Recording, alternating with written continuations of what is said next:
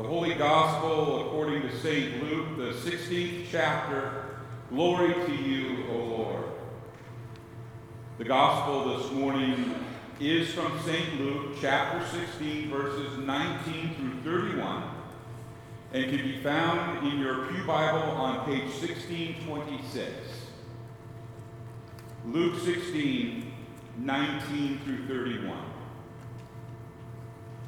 There was a rich man who was dressed in purple and fine linen and lived in luxury every day. At his gate was laid a beggar named Lazarus. He was covered with sores and longing to eat what fell from the rich man's table. Even the dogs came and they licked his sores. The time came when the beggar died, and the angels carried him to Abraham's side. The rich man also died and was buried in Hades, where he was in torment. He looked up, and he saw Abraham far away, with Lazarus by his side. So he called to him, "Father Abraham, have pity on me and send Lazarus to dip the tip of his finger in the water and cool my tongue, because I am in agony in this fire." But Abraham replied, "Son, remember that in your lifetime you received your good things, while Lazarus received bad things.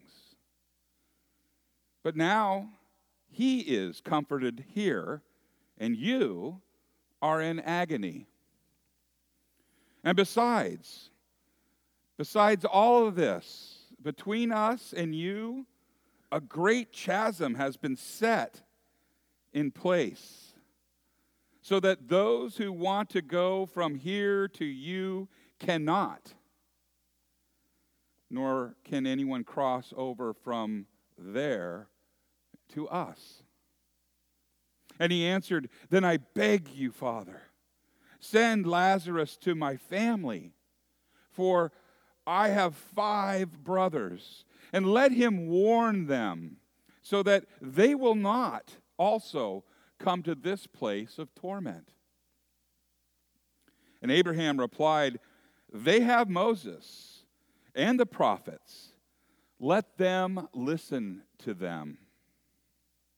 "No, Father Abraham," he said, "but if someone from the dead goes to them, they will repent." And he said to him, "If they do not listen to Moses and the prophets, they will not be convinced, even if someone rises from the dead." This is the gospel of the Lord. Praise to you, O Christ. You may be seated.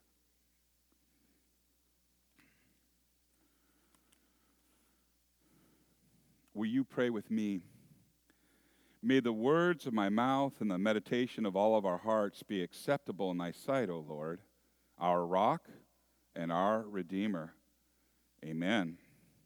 In the name of Jesus. I got some questions to ask you, because I want to find out, hopefully, that I'm not alone. But when you hear or read the Holy Bible, and you hear or read a story like this, some have said it's a parable, and there's a lot of argument over that, and I don't want to argue. It's either a story or a parable. When you read in there, in there's a story, do you ever assign yourself to either the victim or the villain? I mean, I have. Sometimes I still do. I'm like, man, I sure don't want to be the rich man. You know, what up? Whew. Right? And then it's like, well, I really don't want to be Lazarus either. And I don't know if it's this flesh thing. You know, it's like, It's all about me. I can't help but, do that. And I'm guilty as charged. I oftentimes will spend more care and more effort making sure that the shower water is the perfect temperature than I do in the words that I use with my own family, right? I'm selfish. But what I want to make sure, this is a bummer of a story. It's got the visuals in it. There's no happy way this is a drag. And I want to make sure that you don't walk out of here going, oh, God, I hope I'm not the rich guy, or I hope I'm not. This isn't about you, okay? Because you're in. You're doing good. You're a baptized believer. Jesus on that cross was crucified for you. You're not in trouble, okay? Thank you. See you next week. No, but what I want to point out is, again, Jesus during this time as we're closing out the church year, he's pointing out his audience that's hearing it, they know that they are one or the other in that story. The Pharisees know that, well, they're the rich man. And Jesus is really bad for business. And the way that he's telling this, and they know their scripture, they'd read Amos. They knew Amos, right? Woe to you. And so it really comes together, and it just pops. It's like, well, no wonder they wanted to kill him. Because he was tearing down this self-righteousness that they had put on, and through their clothes and their attitude and their position, and he is comparing them to this man. So let's dig into that. First thing I want to ask you this. Does anyone here use an alarm clock? Yeah, right? And does anyone here on their alarm clock have a snooze button? And do you use it? You don't? I have an alarm clock, but one of the things that I have discovered in my age, and I'm not saying that I'm 55, double nickels this year, yay! But one of the things is I can't sleep in anymore. And I used to hit the snooze button, but then I would find that after 10 minutes, I'd be like stressing out when it to go off, or I wouldn't hear it. And I would just be dreaming, and all of a sudden, I wonder what that annoying buzz is in the middle of, it's just these things. So what's your point, Pastor? Well, I don't know. Now, here's the point. God actually gives us wake-up calls. And he gives those wake-up calls to a world that needs to wake up. And it's like an alarm. And he speaks to our hearts, and he says, it's time to wake up. It's time to follow me. And some people hit the snooze alarm. Some people go, yeah, that's nice for you. Whatever their button is to push it away. But they do that. And what can happen is they can find out it's too late. And they can wake up, kind of like what we see in the Bible story today, where Jesus is talking about this rich man. Rich man, didn't have a name, it's just rich man. The villain. The victim had a name. His name was Lazarus. Lazarus, the translation for that word is one who God helps. Oh, all right. And we can look at it and we see, and we'll go in deeper onto this, the difference between the rich man and Lazarus, the way they behaved and so forth. But the point of it is that you're gonna be woken up someday, and where are you gonna wake up? Are you gonna wake up in a pit, Hades? Or are you going to wake up at the side of Abraham, which is, you're going to be reclining with Jesus? Because he's put that word out there.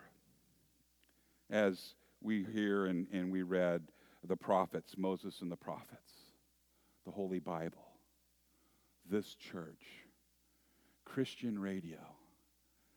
The universe declares his majesty, the stars at night, babies being born. He's saying, ta-da! All over the place. I'm here.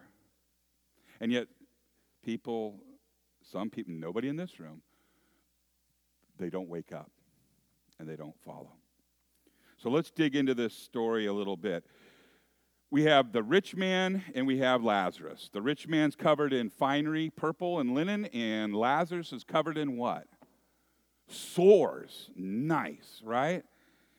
And Lazarus, as I said, he has a name, and he is forever going to be in the bosom of Abraham. That's the old translation. We have the rich man who's not named, and he remains nameless in his suffering.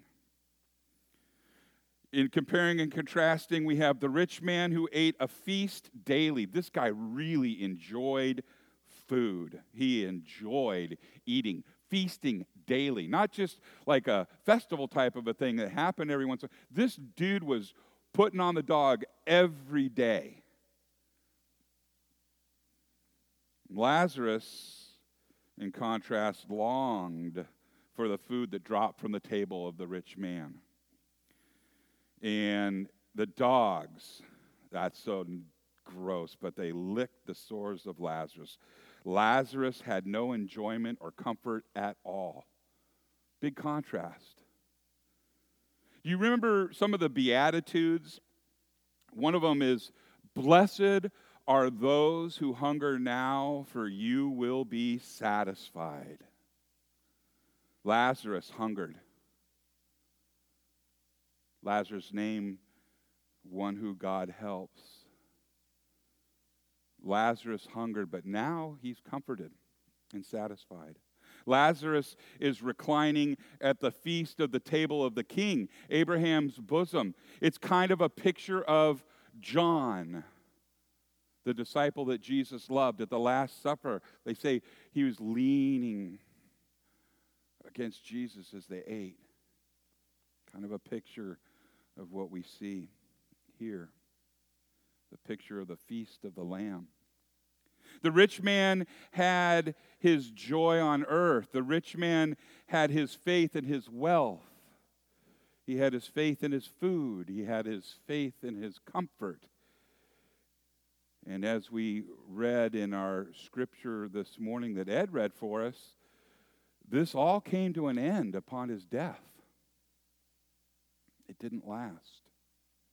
Both the rich man and Lazarus have inherited a status after death. There's an inability of the one who has risen from the dead to bring some to repentance. It fits neatly with the actual resistance, which is the preaching of the risen Christ. Well, what in the world? What do we see here? He's down in a pit. I called it a chasm. I don't know if it's a chasm. Grand Canyon. And way up there is Father Abraham and this Lazarus dude. And he is so arrogant, but he's hot and he's thirsty, that he goes, Father Abraham. Now we know he's a Jew because he said that. Father Abraham. Uh-oh. Pointing to the Pharisees. Father Abraham, tell Lazarus. This guy's in a pit, and he's still getting this boss thing. It's like, hey, tell Lazarus to get down here, dip his finger in, wet my tongue. Chop, chop. Right? Arrogance. He's in hell, and he thinks he can order around. Hey, my father's Abraham. There's another part in the Bible when it said, your father is the devil. Talking to the Pharisees again. They had an opportunity. Their wake-up call was John the Baptist. John the Baptist talked about repentance. Come and be baptized. Repent. And they came out to see what he's doing, and he goes, you brood of vipers. You whitewashed tombs. They're the rich man, no name. They're the rich man who gets an inheritance. It's going to be hot. It's going to be thirsty. They're the ones that were given the riches of God. that should have been given it to the people like Lazarus, covered in sores. And they didn't. That's the point of this story. You had it to give away. Lazarus was the perfect opportunity for the rich man to exhibit almsgiving, mercy, comfort. Through his things that were given to him, he could have given it to this Lazarus character. And he didn't. And he didn't. And then the great reversal that we see. The great reversal that we see, that we just talked about. One's in heaven. One's in comfort. And one is not. And it didn't have to be that way. But he kept hitting the snooze button. He kept hitting the snooze button. So, as far as the giving goes, this is kind of a weird series too. We're not hearing from the Lord saying that wealth is evil. We're saying wealth, or he's telling us wealth is a tool. Wealth is a blessing, and wealth isn't necessarily money. Wealth is time and talent. Wealth is the gospel. Are you sharing it? Because it's just that important. And when you decide, when we see that this person finds out that it's too late for him, he's saying, "Oh my gosh, send him back then to tell my brothers."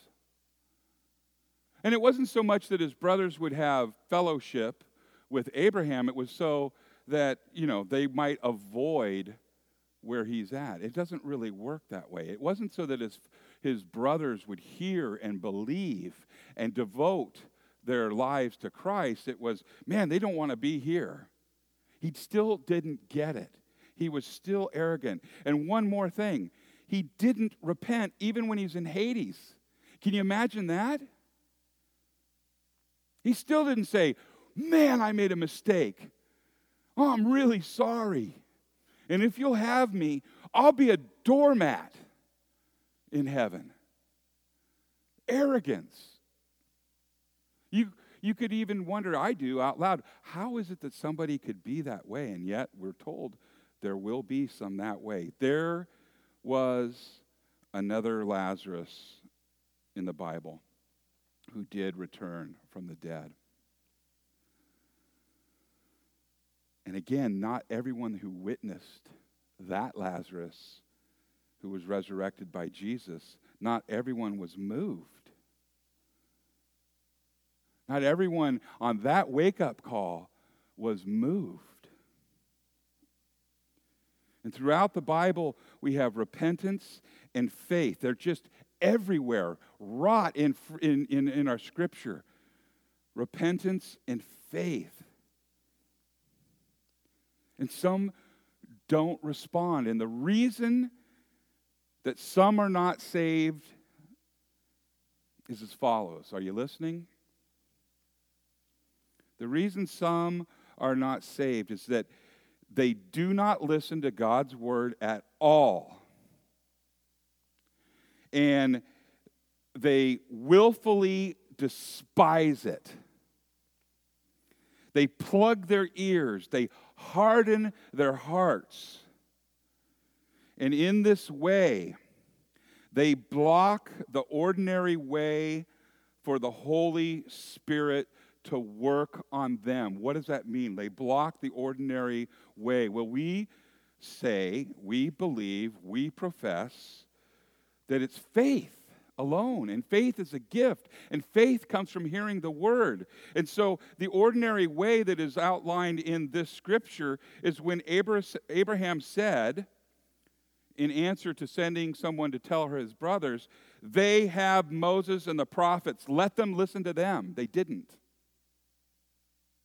And he says, "No, Father," he said, "if someone from the dead goes to them, they will repent." Jesus came from the dead. And yet still, there are some that don't repent, some that don't respond. And Abraham said to him, if they do not listen to Moses and the prophets, they will not be convinced, even if somebody rises from the dead. How sad is that? You're not in that. You know that, right? You're good. You're in. Your baptism confirms that. You're written in the book. But you've been given a treasure. You are wealthy beyond comprehension. We need to give that gospel away. How does that look? Well, I don't know. Maybe it's a smile. Maybe it's an invitation to church. Maybe it's money. Maybe it's time. Maybe it's a letter. Encouragement. You and me, we're loaded. We really are. And we should be about spending it. And the shame is, and maybe even that's something that pressures us from giving, is the people that mock the word. I don't know if anyone's ever done it to you, but you've heard it. You've seen it done to other people. You go, well, I don't want to be that guy. And I pray that through the Holy Spirit that he encourages you. Maybe your call isn't to be a pastor. Maybe you heard that beautiful song that Liz was playing. Here I am, Lord. Is it I, Lord? Well, yeah, it is you. And he's got something for you to do. It may not be standing up here and being a pastor, but you are exactly where he wants you to be. You are exactly where he knew you would be. And you are exactly where he can use you. All you have to do is say, I'm yours. Do what you want to with me. To do whatever you want to do through me. That didn't hurt. It's a fun ride. You're loaded. Spend it. Give that love away, that love of Christ. Give that love of the gospel, that love of what you know that Christ has done for you away. Give it away, give it away, give it away now. Red Hot Chili Peppers, sorry. Give it away in the name of Jesus. Amen.